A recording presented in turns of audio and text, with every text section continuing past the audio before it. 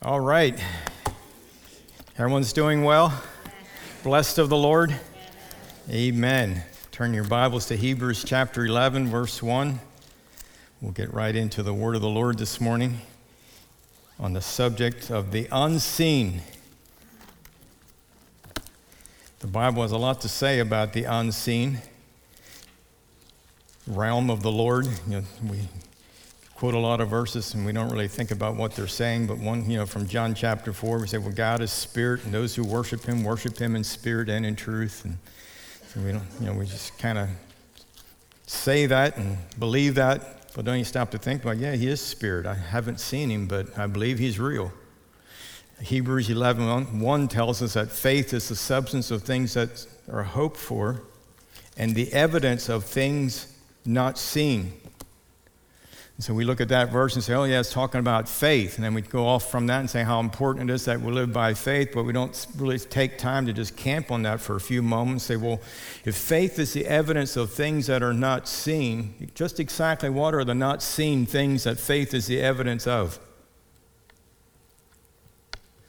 In the kingdom of God, matter of fact, in reality, when we're talking about the unseen realm, there are two kingdoms vying for your attention. We have the kingdom of God, the kingdom of heaven, which is part of our prayer. Lord, your will be done, your kingdom come on earth as it is in heaven. So we have the kingdom of heaven, but then we also have the kingdom of Satan, the god of this world, small g. It could be the contrast the kingdom of light versus the kingdom of darkness. But you realize and recognize that there is an unseen realm, and it's because it's not seen. Many times we dismiss it as, well, is it really real? Is it a fantasy world? Or, well, I believe in the kingdom of heaven, but there's a lot of people proclaim to be Christians and believe in the kingdom of heaven, but we don't believe in the kingdom of darkness. We don't believe the devil's real. Well, there's something going on. There's something going on that's causing all the stealing, killing, and destroying, and it's not the kingdom of heaven. Jesus said he has come to bring us life, and that the enemy has come to steal, to kill, and to destroy. So there's two kingdoms combating against one another. Then we have this natural world, which we're living in. And while we're in this natural world, God graced us with these wonderful design bodies designed from heaven in this natural realm, and he's given us our 5 physical senses to be in touch with this natural world. We have our eyes, our ears, our nose, and I don't know if I said all 5 of them or not. We have touch. We have all these different senses to contact the physical world and to navigate this natural world, but there's also the spiritual world that we are to navigate, and matter of fact, it's to supersede this natural world, because this natural world is very temporary. It's very temporary, but the unseen realm, the realm of the kingdom of heaven, is eternal, and we do much better in life when we learn to live by faith and not by sight. When we learn to walk by faith and not by sight. It's when we learn to walk by the Spirit of God, when we learn to walk by what we're seeing in the kingdom of heaven, from God's perspective, we begin to see life from heaven's perspective rather than making all of our judgments, all of our decisions based on what we see with our natural eye. In the natural realm, that's fine, but there's a higher superiority. And so faith being the evidence of things not seen. So that not seen things must exist, or faith could not be the evidence of it. And for all you students out here, you people that are younger than me, there's this book called Webster's New World Dictionary, where we used to go to look up meaning of words before Siri and Google and all those other shortcuts, quick ways to do it. But Webster's New World Dictionary defines evidence. One of the definitions of evidence is something that makes another thing evident. And that's pretty deep, is it not? Something that makes another thing evident. Well, faith is the evidence of things that are not seen. So there are some not seen things that can become evident to us when we learn to live by faith, when we learn to walk by faith, and we learn to operate according to the principles that God has called us to. In the book of Romans shows that the just, those people that have been born again, we who are justified are to live by faith. Hebrews 11:6 tells us that without faith, it's impossible to please God. So this is God's government that he established. Yes, we're here in this world. We're not citizens of this world. We are citizens of heaven. And as citizens of heaven and as children of the Most High God, our way of interacting with God, our way of worshiping God, our way of hearing from God, and our way of walking with God and pleasing God is to walk by faith and not by sight. And faith being the evidence of things that are not seen. So there's an entire world available to us that we're not seeing with our natural eye, but we can walk with God.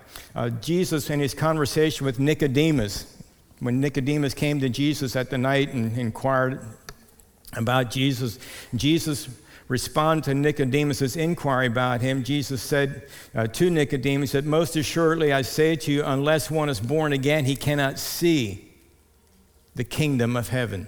He cannot see the kingdom of God, implying that when we are born again, there's a kingdom to see.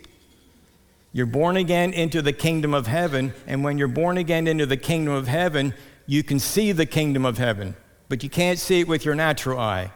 But we can learn and we can be developed to see it with the eye of faith. So the very fact that Jesus said you cannot see the kingdom of God unless you're born again tells me that there must be a kingdom of God to see that we are not seeing to the extent that we should be seeing it. And if we're not seeing it, to miss seeing it is to miss receiving it. When God spoke to Abraham in Genesis, I believe it's in Genesis chapter 13, about leaving and going into the land, he said, lift up your eyes from the place where you are right now. Look to the north, look to the south, look to the east, and look to the west. All that you see, I will give it to you. It's what you see is what you're going to inherit. That's what he's telling Abraham. What you see is what you will inherit. So the moment, whatever your story is, the moment your story began as a Christian, when you received Jesus Christ into your heart as your personal Lord and Savior, you were born again into the kingdom of heaven. That same could be said about you now. When you accepted Jesus as Lord and Savior, now from that point, lift up your eyes to the north, to the south, to the east, and to the west. Everything that you see, you will inherit it. And too many times we come into the kingdom and then we stop growing. There's no more growth takes place. We just we remain infants in the kingdom.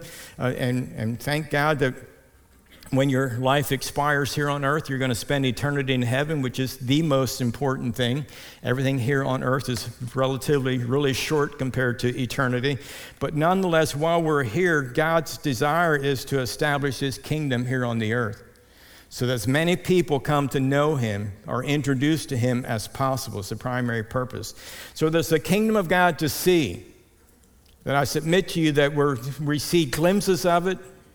We see little snapshots of it here and there. But it's, what was that, Nathan, that one app? I don't know if it's still, kids still use it or not, or people still use it, but you could send a picture and it only lasts so many seconds, or Snapchat. Most people, they live their kingdom, they live their spiritual life like as a Snapchat. You get a little glimpse of it, and then it disappears. It's gone forever. Well, that's not God's intent. God's intent for us is not just to get a little glimpse, a little Snapchat, and then it's gone. It's poof, what happened to it? I thought it was for real, but now I don't see it anymore. I can't pull it up anymore. It doesn't exist anymore. God's kingdom is real. And so the prayer, matter of fact, Paul prayed this type of prayer for the church at Ephesus. He prayed for them that the eyes of their understanding would be open, would be enlightened, to know. Our eyes of our understanding would be enlightened, that we would know. And so there's a lot to be introduced to. There's much to be seen, because when we see it, to see it is to have a revelation, and to have a revelation is to be able to walk in it. And again, back to Hebrews 11:1, faith is the substance of things hoped for, evidence of things that are not seen. But I want you to know that not seen things do exist. They're very, very real. Even in the audible world, and in our digital world and our Wi-Fi world, there's so much stuff in the air right here, right in this very environment that we're in, that you're not seeing it, but you have the proper device, then you turn on the device, all of a sudden you hear words, you hear radio programming, you have a Wi-Fi, you're live streaming something, you think, wow, that's really cool. But when you Wi-Fi and you log on to something and you start live streaming, or you log on and listen to a podcast, that does not create the podcast. Turning the radio on does not produce the station. The radio station, it already exists. It's already producing. The radio signals, the waves it's already in the atmosphere. But when you turn on your radio, now you have the instrument. Now you have the proper tool to pull in that signal that's out there. And your radio translates it into something that's audible so that you can hear it. But it doesn't create it. Logging onto your Wi-Fi and logging onto whatever app and program and downloading, live streaming or podcasting, whatever, doesn't create it. Whoever your favorite speaker is, whoever your favorite person is to live stream, or whatever sports channels, whatever you're doing, if you are streaming it, you're not creating it. You're simply using the tool to pull in something and to make it visible. Make it adaptable so that you can see it, you can hear it. Your device is making that possible. The same way in the kingdom of heaven. In the kingdom of heaven is very real. God is everywhere. His grace, His mercy, His goodness, His kindness, His saving grace, His healing power, His provision, His protection, it's all readily available. Our responsibility is to learn to tap into it, and you have the device. It's free. There's no monthly charge. It never wears out. It's called faith. Everyone say faith. So faith being the substance of things that you're hoping for and the evidence of things that are not seen. Matter of fact, we could even go back and tie hope in with this a little bit. We did it a few weeks ago. But if faith is the substance of things that you're hoping for, the only thing you ever hope for in life are things you don't yet see. You don't yet have it. It hasn't manifested yet in your life. It's not a reality to you. Once whatever you're hoping for is manifested and becomes a reality to you, you no longer hope for that. Now you're hoping for something else. Faith, the evidence of things not seen. Faith is my evidence that God is real, even though I don't see Him, even though I'm not seeing Him. Turn with me to, see if I have that scripture anywhere. I'm thinking of a scripture in Peter. There's one that talks about Jesus, Peter. I can find it. Turn to Peter. I'll find it.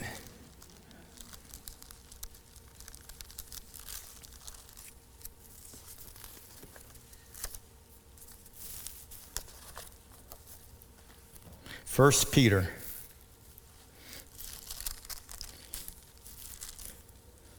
Chapter 1 and verse 8. Beginning at verse 3 is talking about our heavenly inheritance. Then in verse 8 of 1 Peter says, whom having not seen, he's talking about Jesus, whom having not seen you love. Though now you do not see Him, yet believing you rejoice with joy inexpressible and full of glory, receiving the end of your faith, the salvation of your souls. So even though you do not see Him, yet believing, you rejoice. And so we believe in Jesus. Even though we haven't seen Him with our natural eyes, we believe in Him and we rejoice in Him. And we come together and we worship Him. So it's that whole concept of faith being the evidence of things that are not seen. So last week I shared a story with the congregation on 1 Kings, from 1 Kings chapter 6, and it's a story where Elisha, the prophet of God, the man of God, was being pursued by the Syrians because he would continually receive the battle plans of the Lord of the Syrians, and the Syrians would come out against Israel, and every time they come to attack Israel, Israel would be prepared for them because they had a word of wisdom and words of knowledge. They knew exactly what the Syrian battle plans were. They'd always be ready for them, and the Syrians were getting frustrated, so the only way we can conquer Israel is to get rid of the seer, get rid of the prophet, get rid of the man of God that knows all of our battle plans. And so they came to the city of Dothan where Elisha was to basically to take him captive or to kill him. And when they came into the village, into the city, Elijah's servant got up early in the morning and he recognized and he saw that the entire city of Dothan was surrounded by enemy armies, the Syrians, and he was scared. It scared him, and he went to the prophet and he said, what are we going to do? We're surrounded. There's no way to get out of this. This is it. We're toast. And the prophet reminded the young servant, he said, first of all, he said, don't be afraid. There are more with us than be with them. Now, you put yourself in the servant's position. The servant is thinking, no, it's the prophet and me. It's only two of us, and there could be thousands of the enemies circling the city. And the prophet said, well, don't be afraid. There's more with us than be with them. And then he prayed for the young man that the Lord would open the young man's eyes. And in the natural, what the servant was seeing with his eyes is what caused him to be afraid. That's why he ran to the prophet and he says, what are we going to do? What are we going to do? We're surrounded by the enemy. There's no way out of this. We're done. And the prophet calmly said, don't be afraid. There's more with us than be with them. Lord, open his eyes that he might see what I'm talking about. I'm paraphrasing a little bit, but in general, that's what he said. Lord, open this young man's eyes so he can see what I'm seeing. And the Lord opened the young man's eyes, and when he opened his eyes, behold, he said, the mountain was filled with the angels of the Lord, and there was more angels of the Lord surrounding Elijah and the servant than there were enemy Syrian army encircling the entire city. But the young man couldn't see it. He was not seeing it.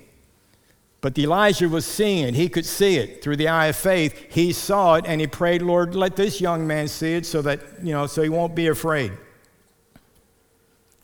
And so the prayer always is, Lord, open up my eyes that I might see your solution. Open up my eyes that I might see your provision. Open my eyes that I might see your protection.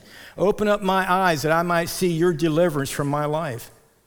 And the Lord opened his eyes, and he saw. But opening the young man's eyes did not create the angels. They already existed.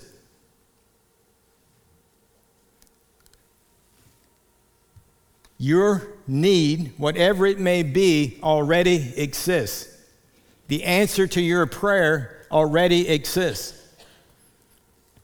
For example, if there's someone, let's assume there's someone here today that has not yet received Jesus as Lord and Savior, and we give an altar call. We call it an altar call for people to respond and for people to receive Jesus as Lord and Savior. And someone responds today, one or two or three people respond to receive Jesus as Lord and Savior. Does that mean that Jesus has to come down from heaven, go through all the trials and the mockings and the beatings, and go to the cross and die? No? Well, why not? These people are responding for salvation, and isn't Jesus' work on the cross, isn't that how people get saved? Isn't that how people get saved?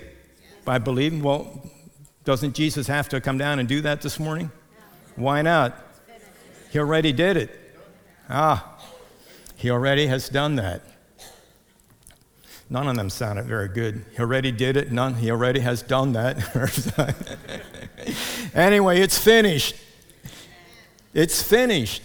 And when a person hears the gospel story, they see that. They say, I see. I need to receive Jesus as my Lord and Savior. It's the same thing. The same principle works for every need in your life, for every provision in your life. God's work is finished. Jesus is seated at the right hand of God the Father.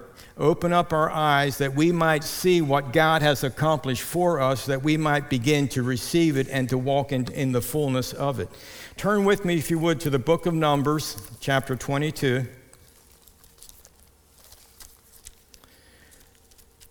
You think it's great that Elijah prayed for the young man and the young man saw, but there's a story in here about Balaam, and Balaam's donkey could see what we can't see many times. It's a pretty cool story. But Balak had sent for Balaam to come and to do what he wasn't supposed to do, but let's just pick up here real quickly. Read the entire chapter. You read the entire chapter. I got things to do, places to go, people to see. Verse 19.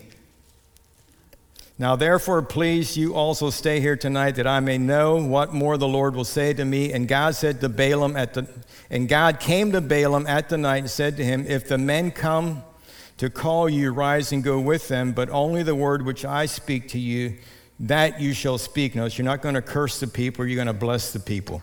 So Balaam rose early in the morning, saddled his donkey, and went with the princess of Moab. Now the donkey in that day was a really, really fine machine. I mean, that was a nice vehicle. You know, we talk about our new cars with artificial intelligence. They're working on making sure that the cameras of the new cars can distinguish the difference between a rabbit and a cat on the road. And until they get that precise, they're not going to, but they're really working on this artificial intelligence, seeing things. A great eye.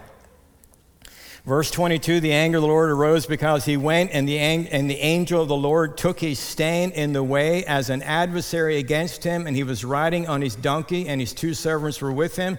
Look at verse 23.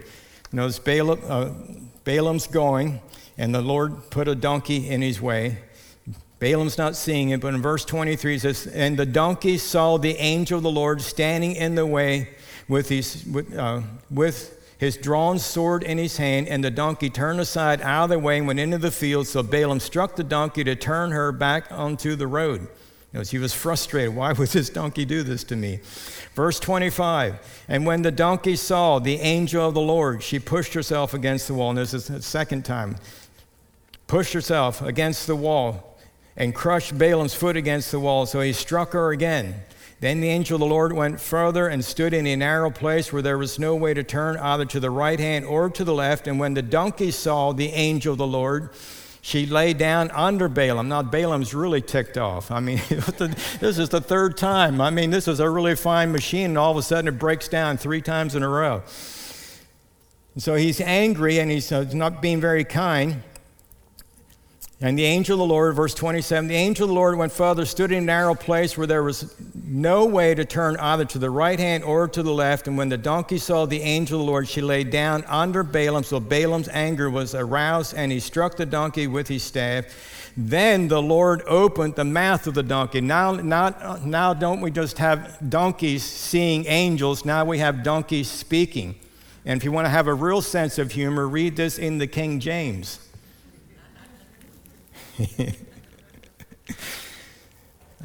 I'm not going to tell you why. You just go ahead and do it.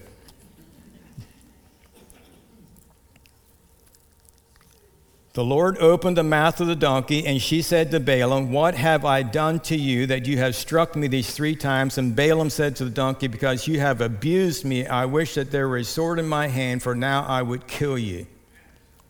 So the donkey said to Balaam, Am I not your donkey on which you have ridden? Have I not been your ride all these times, and I've always been faithful?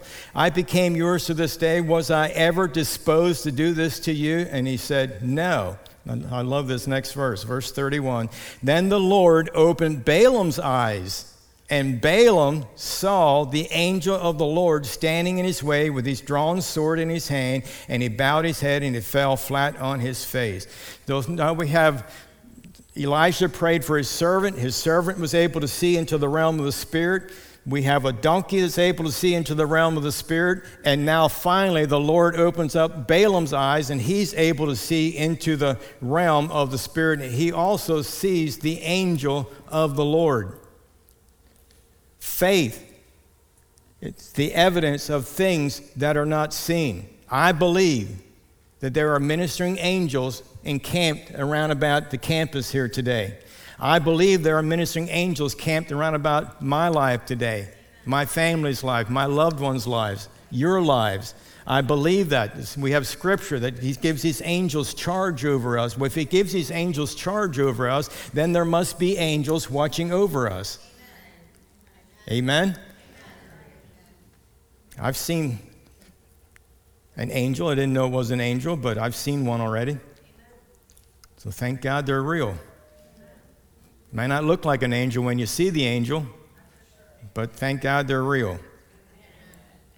So in John 20, in verse 29, that's where we have Thomas. He came into the room with the disciples, and Jesus appeared, and Thomas was not with them. And so later when Thomas came to join them, they told him that Jesus appeared, and Thomas said, well, unless I see, I'm not going to believe it.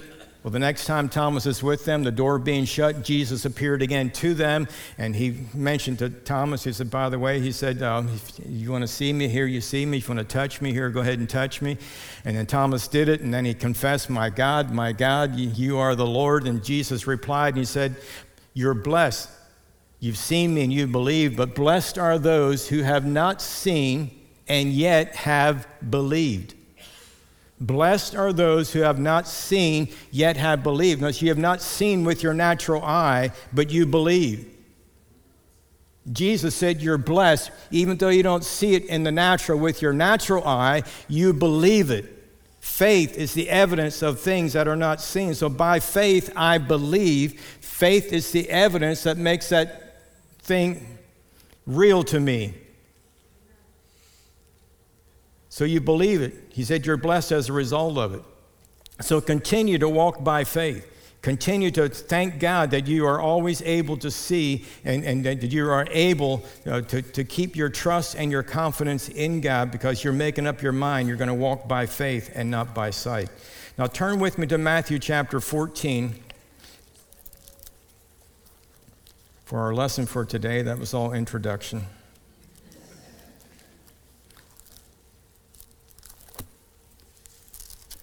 Matthew chapter 14, we have Jesus walking on the sea, beginning at verse 22, and the disciples are in the boat, and they think it's a ghost, and at first they're afraid, but they call out.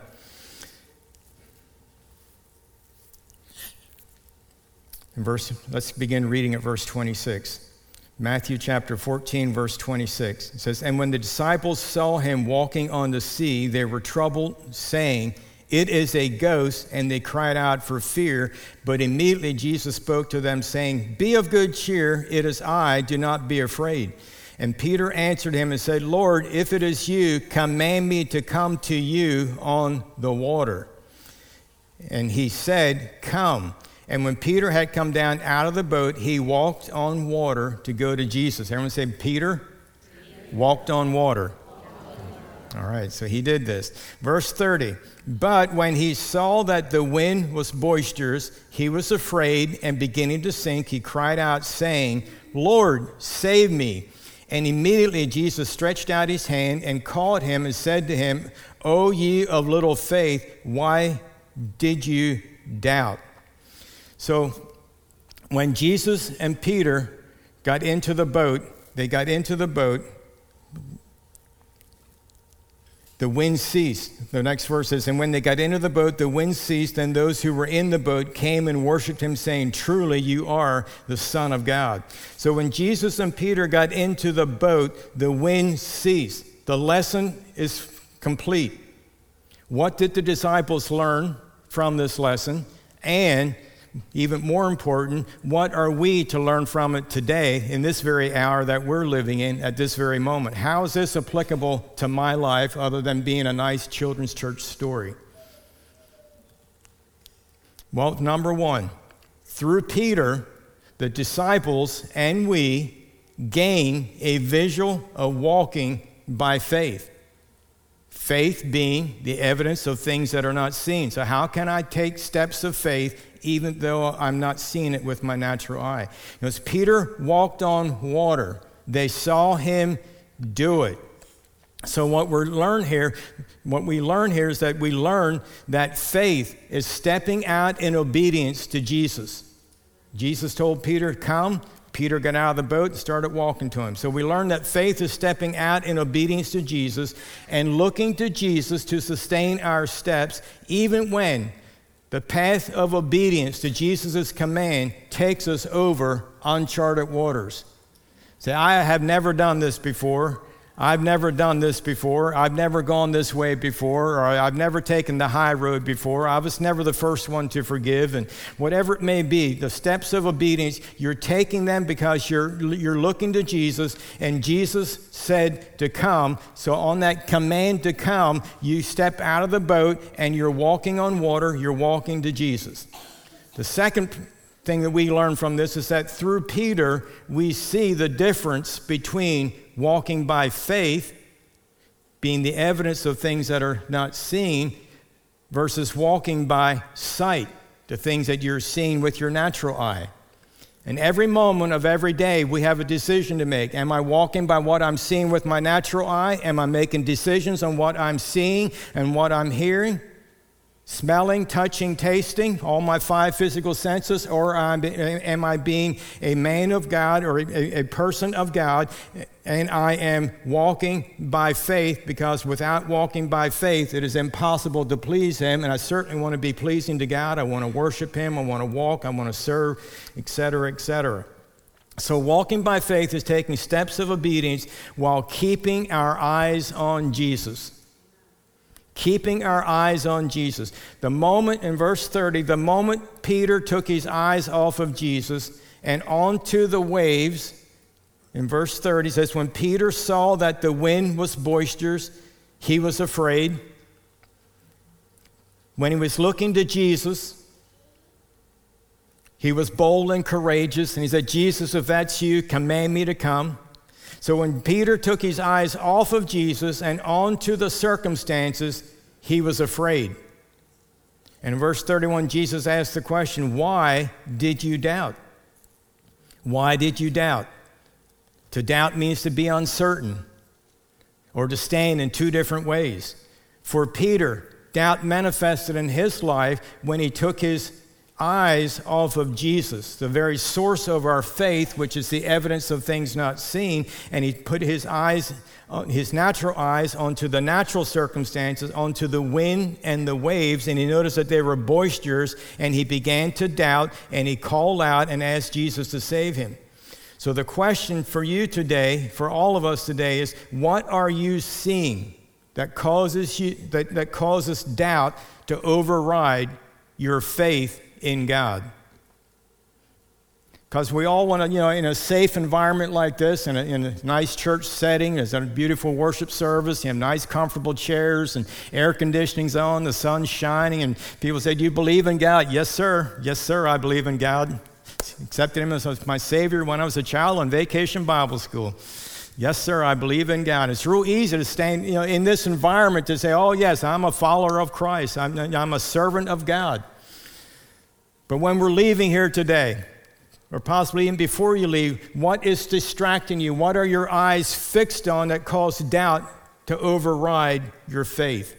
What is it that causes faith to just dissipate? One moment it's there and the next moment it's gone. Whatever it is, the challenge for you and I is to learn to to continue to look to Jesus. Keep looking to Jesus at all times. They put blinders on horses, and that's to keep them from getting distracted from all the peripheral stuff, and it's to keep them focused. Well, you put some spiritual blinders on your eyes to keep you distracted from all the peripheral stuff, all the glamorous stuff, everything that glitters and shines and screaming for your attention, and stay focused on Jesus. Keep your eyes on Jesus as being a person of faith. As a person of faith. Moses, in Hebrews chapter 11, tells us that, he chose to leave the comforts of Egypt to be obedient to God. In Hebrews chapter 11 and verse 24, it says, by faith Moses, when he became of age, refused to be called the son of Pharaoh's daughter, choosing rather to suffer affliction with the people of God than to enjoy the passing pleasures of sin, esteeming the reproach of Christ greater riches than the treasures in Egypt, for he looked to the reward. Verse 27 says, by faith he forsook Egypt, not fearing the wrath of the king, for he endured as seeing. Everyone say, he endured? As seeing. Folks, one of the keys for you to endure is to focus on what you're to focus on. What are you seeing? What are you seeing? He endured as seeing him who is invisible. So, well, Pastor Ray, how can I endure? How can I endure when I see in the natural everything that's wrong? How can I endure when I see in the natural my financial circumstances? How can I continue to endure? Well, the key to enduring in the middle of any type of chaos, any type of circumstances that are contrary to God's promises, the key to it is to look to Jesus. If you're going to endure, you must stop looking at the mess and start looking to Jesus. Lift up your eyes. When you read through the Gospels, when Jesus was confronted with difficult situations, before he prayed, when he blessed the loaves and the fishes, he lifted up his eyes. When he raised Lazarus from the dead, he lifted up his eyes to heaven. Jesus himself said, I only do those things that I see my Father doing. Well, who are we looking at? Who are we following? Lift up our eyes of faith and we see things from heaven's perspective. When you see it from heaven's perspective, you see it as a finished work. You see it as the favor and the grace of Almighty God is for you, that it's already yours. It's a completed work, and you see it as something that it's readily available, and you see it, and faith becomes the evidence of it. And when faith is the evidence of it, now you are confident. And when you are confident, you will continue to walk. You will continue to take the steps of obedience, even when they take you over uncharted waters.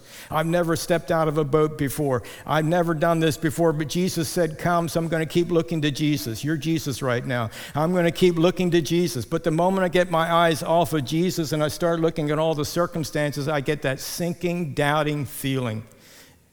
And it all begins to fall apart. Keep your eyes on Jesus. Keep taking steps of obedience, and you do it because you're doing it with the eye of faith. The eye of faith. You know, you're here this morning, but you're 35 years into something that I saw long before it was here. I saw myself becoming a pastor of a local church, not necessarily knowing where it's at, but it was nothing. But God takes those things and he builds things out of vision and dreams. And he puts visions and dreams into people. And he's given you an eye of faith. Now, you may not be going out and pioneering a church, but you may be going out pioneering something. Or you may be doing what you're doing. You may be right in the middle of the will of God. But this morning is to give you encouragement to keep on going. God takes those things that are not to bring to nothing the things that are. And in 2 Corinthians chapter 4, we looked at it. Our light affliction in life is but for a moment, while we do not look at the things that are seen, but the things that are not seen. Amen. Very real. But when I saw myself pastoring, and I saw myself in a local church, and finally zeroed in on being in this area in Berks County, I saw it. I saw it like it was real. We finally came to a place in the history of our church when we bought this land, we're going to build this building. I saw this building on this property, working with the architect to draw up the plans. It was so real in me. It was a reality in me. I'm not boasting. I just want to tell you how it works. When it was actually finished and we had our grand opening, I didn't feel anything. I wasn't excited. I saw this thing a long time ago. Now other people are getting excited about it. At this point, I'm exhausted. I'm ready for a vacation. I'm ready to sell it and go build another one. And I'm like Peter on the mountain. Let us build 3. But seriously, I saw it and it was so real. And then when it finally became a reality, it was like, yeah. Mm-hmm. Just like Berks County or Lancaster County. Don't get too excited. But I saw it. You're seeing things. You're seeing things. Don't be afraid to put voice to it. Don't be afraid to put feet to it. Don't be afraid to sow into it and pray over it a lot. And endure. Keep looking to Jesus. Your dream, your aspirations, planted into your spirit by God Almighty. He gives you the desires of your heart. That doesn't mean, it may mean that, but I think the main meaning of, I didn't even tell you what it means, but it doesn't mean that. Whatever you were thinking, it doesn't mean that, all right? Put it this way. When it says that God, delight yourself in the Lord, He'll give you the desires of your heart. Some people look at that, well, I delight myself in the Lord, I'm worshiping God. He's going to give me that new home. He's going to give me this beautiful bride. He's going to give me this beautiful, handsome groom or whatever. He's going to give me this nice car. Yeah, well, maybe that's part of it. I'm not saying it doesn't. I believe God does bless us. I have evidence of that as well. But I think most importantly, you delight yourself in the Lord. He gives your desire. The thing that you're desiring is given to you by God. Therefore, be confident in it and walk in it. Peter said, if that's you, Jesus, bid me to come to you. I mean, his desire was to walk on water and go to be with Jesus. And Jesus said, one word, come. And Peter got out of that boat and he walked on water. And he did just fine until he took his eyes off of Jesus. Then he got that sinking feeling. I feel like it's all going down. But when he got back with Jesus, he and Jesus walked back to the boat and got into the boat.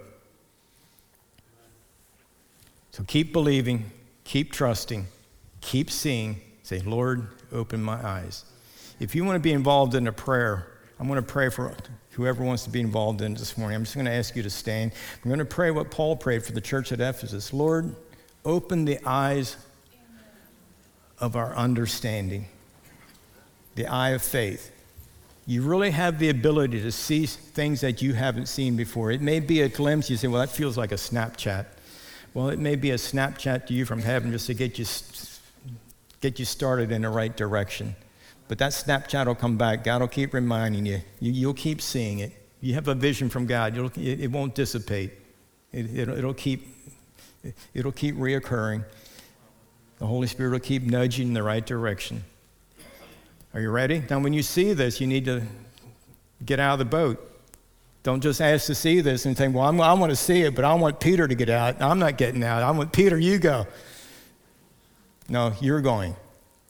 Are you ready? Take steps of faith. Father, in the name of Jesus Christ of Nazareth, I'm asking you to open up the eyes of our heart. Open the eyes of our understanding that we might see you, that we might see and understand and comprehend your plans and your purposes, that we might see and know and become confident that that desire I have in my heart is a God desire, and I'm going to take steps of obedience in that direction, even if it causes me to get out of a boat and walk over uncharted waters and over troubled seas. I will do it. I'll also be like Moses. I will endure as keeping my eyes on him. God, my Father, I will keep my eyes on the Lord, my Savior. In Jesus' name, I will not waver. We will not waver. I pray for everyone in here, Father God, for grace right now. Open the eyes of our understanding to the designs, plans, and purposes of Almighty God, that we truly are men and women who are walking by faith and not by sight. In Jesus' name, name above all names. And all the people said, Amen. Praise God. Amen. Well, you have 20/20 vision. Consider yourself to have passed the test. Praise God. If you have any need for prayer, someone would be happy to meet you up here and to pray with you. Other than that, we'll see you next Sunday morning. Come on back. We're going to continue on this, seeing the unseen, and continue to become really rooted and grounded and established in it in Jesus' name. We love you. God bless you, and have a great day. Enjoy the beautiful weather.